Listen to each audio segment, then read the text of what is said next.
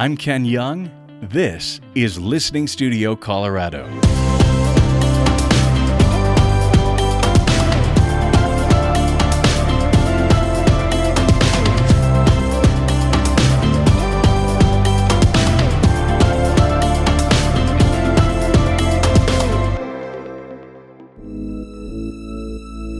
It's the start of Pride season in Denver. Late May leading up to Pride weekend, June 15th through the 16th, the city is jam-packed with events, fundraisers, and drag shows. The Denver drag scene has a rich history, and we're once again represented by one of Denver's own on RuPaul's Drag Race. This time, the amazing Yvie Oddly on season 11. Another powerhouse in Denver is Jessica LaHour. Miss Jessica can be seen performing and hosting various drag shows in Denver and around the country. On this episode of Listening Studio Colorado, we're starting a little series called Drag Legends of Denver.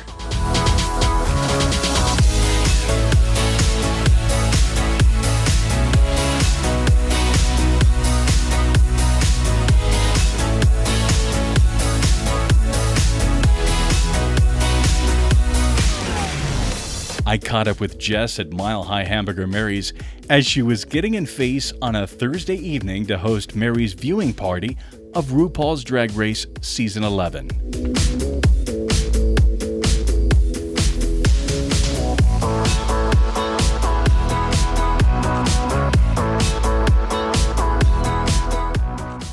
Well, I know we've been trying to coordinate this chat for a while, and I know that you're super busy. I just want to start off by thanking you for taking time to speak with us. Yeah, I'm sorry again, but I'm really glad it worked out. So Absolutely. Totally understand. I look at your social media pages, and I see event after event after event.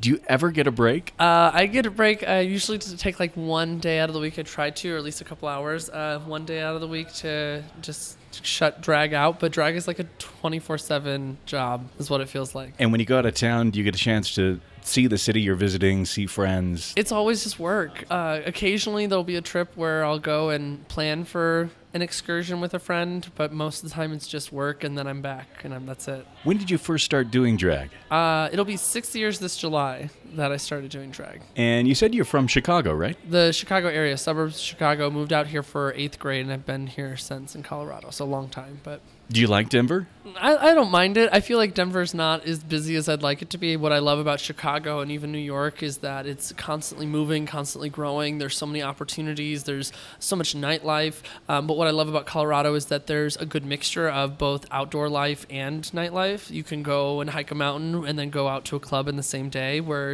you kind of have to plan for that in other cities. But I really like it. People are nicer here. Do you plan on moving back to Chicago? Or? Maybe one day, but as of right now, no. Right now, you're okay here. Over the past couple of years, we've had a couple of drag queens retiring. It seems like a huge step in the life of a performer to, first of all, make that decision.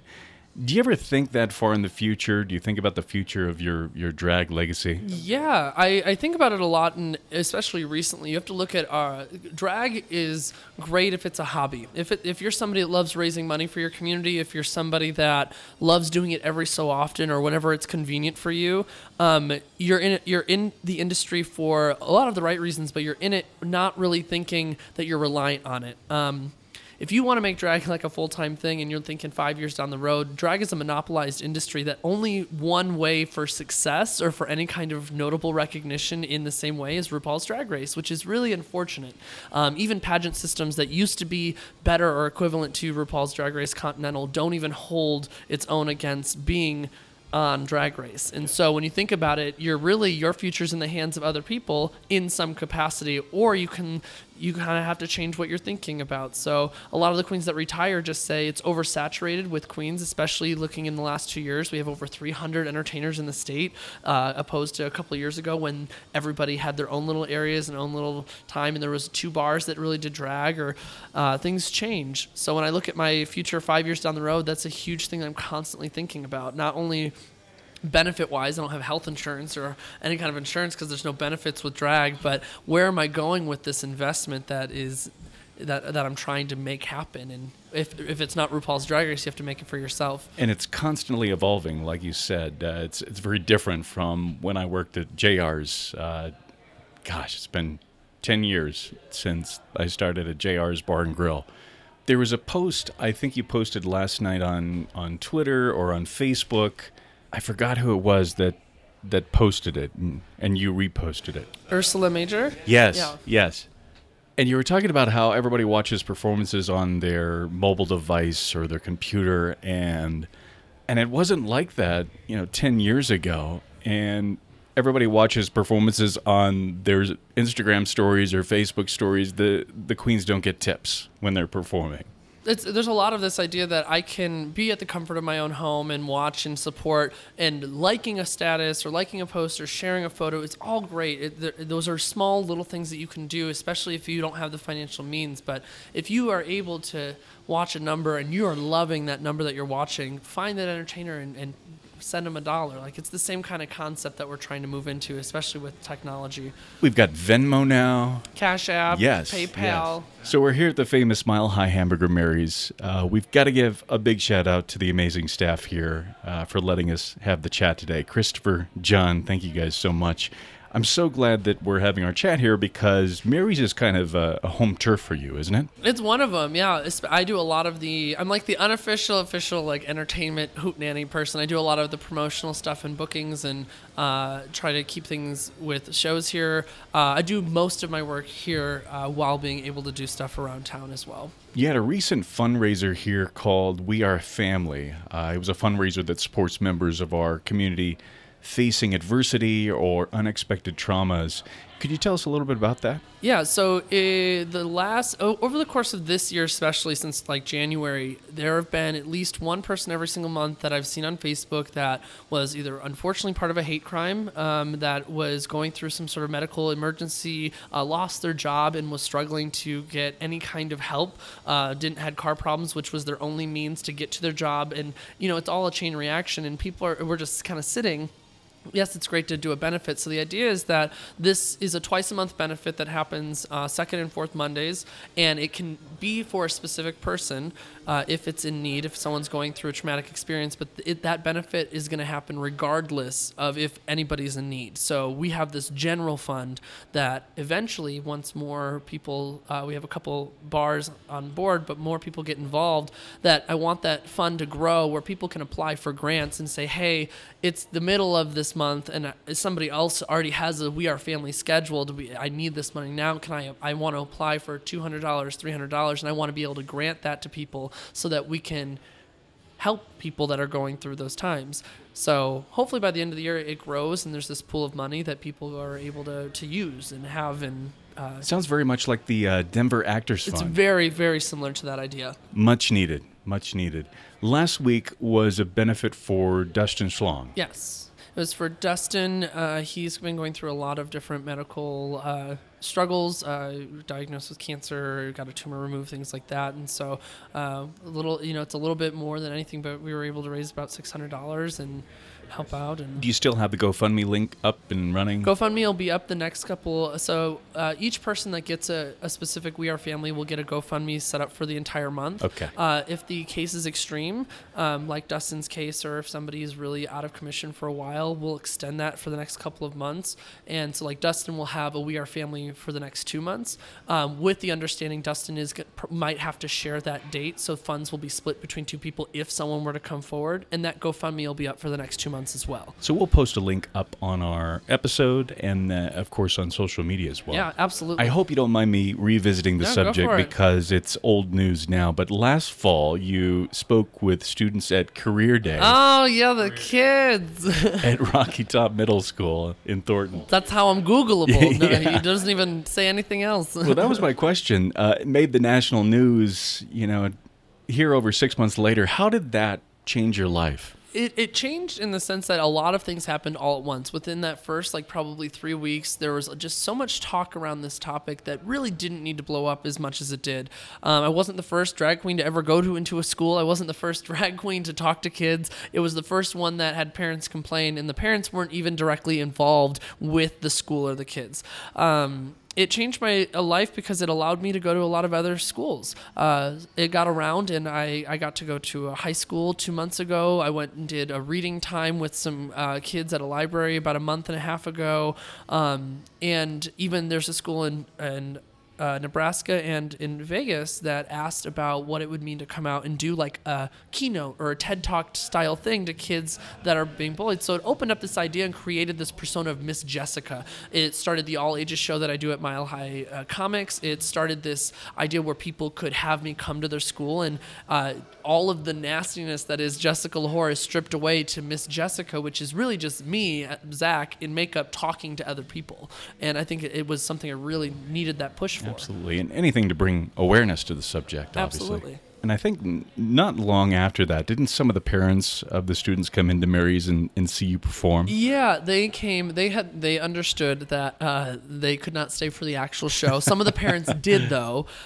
So a lot of the kids and their parents came in before brunch, and they brought me flowers, and some of the kids wrote me letters and just said thank you for coming into my classroom and talking to me. Some of the parents and staff were really wonderful. Some of them stayed afterwards, and I had to clarify very many times that is when Miss Jessica goes away and it becomes Jessica Lahore. And they were just great and accepting, and it kind of reaffirmed that I was doing the right thing, and it was really, really amazing. It also says a lot about, we have a long way to go for acceptance and inclusion in society. Of course. Is there anyone in the drag community or otherwise who has been an inspiration or your biggest supporter throughout your journey? No, they're all terrible. No, yeah, there've been so many, so many. I started drag simply 6 years ago because I was able to watch Ginger Douglas at an Ultimate Queen 6 years ago, and that was the reason that I went to Walmart and tried out drag. I've been inspired by Victoria Sexton and Janessa Be Fierce. Nina Flowers is one of my biggest mentors. I have some of the best, closest friends, Electra Dupree and Kylie Michaels and Cristal and Evelyn Evermore and Lala Shears. There's so many people that have stuck by me thick and thin over the last couple of years that they're not just a sister in the drag community or a friend. They're somebody outside of drag that have been there for me. Mia Stacks is another huge one. There's just so many people that I don't necessarily know if I'm inspired in the same ways, but have stuck by me through thick and thin and been one of my biggest supporters. And we can feel that Pride season is in the air. All the gays are getting restless. Everyone's getting ready. They're getting their rompers, their onesie rompers, and their harnesses, and getting all ready for next month. So, any big plans for Jessica for Pride? Just really busy. Pride season is like the gay Olympics. It's busy. There's stuff going on all the time. It's a marathon. For that particular weekend, it'll be my 5th year on the center stage, so I'm really excited for that. I'm planning a lot of different projects that don't really revolve around Pride, but I'm hoping to promote at Pride, but I don't really know if they're going to get there yet, so we'll just have to see. Otherwise, just a lot of shows and a lot of new outfits, looks, stuff like that. Very cool. Last year, you produced and hosted the first ever Colorado Divas, Drag Initiatives, and Variety Awards. How did that come about? It was so good. So I've been pitching that idea, an award ceremony, for 4 years. And this was the 4th year. And I got to a point where nobody would take me seriously or want to do it. So I just said, I'm going to do it anyway. And I picked a different venue outside of Trax before it moved to Trax, and I was going to do it. And I had no help. And I just said I was going to make it happen. And people didn't take me seriously. And then people started to, like when it was too late. And it was really good. We expected 200. We had about 450 people come, and a lot of different awards, we had so many people under one roof. And I'm hoping that this next year, it's already set for January 27th. Next year, yeah. It'll be at Trax, and it's just going to be bigger and better, and more people will be involved this year because now that there's a structure about how I'd like things to go, and I'm very excited. I'm very, very excited to see what this means for the next couple of years. You have to look at New York, that's on their 19th year of doing the Glam Awards, their Glammies, that we should be able to get to that point where we're celebrating each other's accomplishments and not looking at it as a popularity thing, or not looking at it as a who's better than who, or we should just be able to celebrate everybody doing great things. And voting was done online, right? Online, and then in person the day of the event as well, and that'll change. Is that going to change for the next one? It'll change so that it's.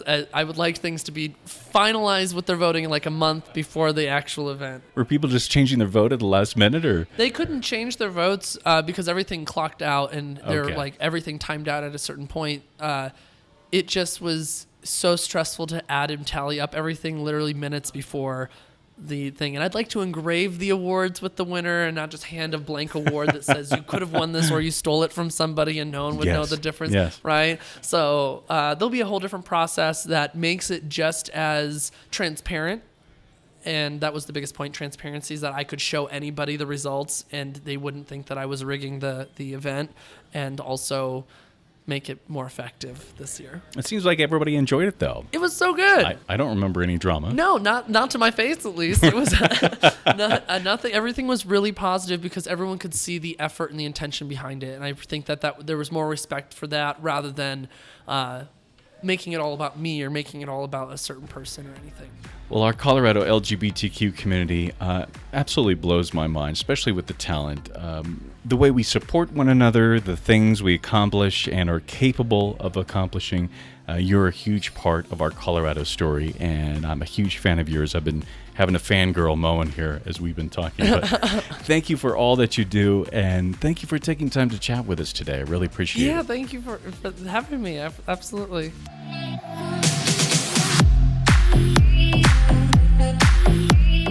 You'll find links to Jessica's social media in the description of this podcast.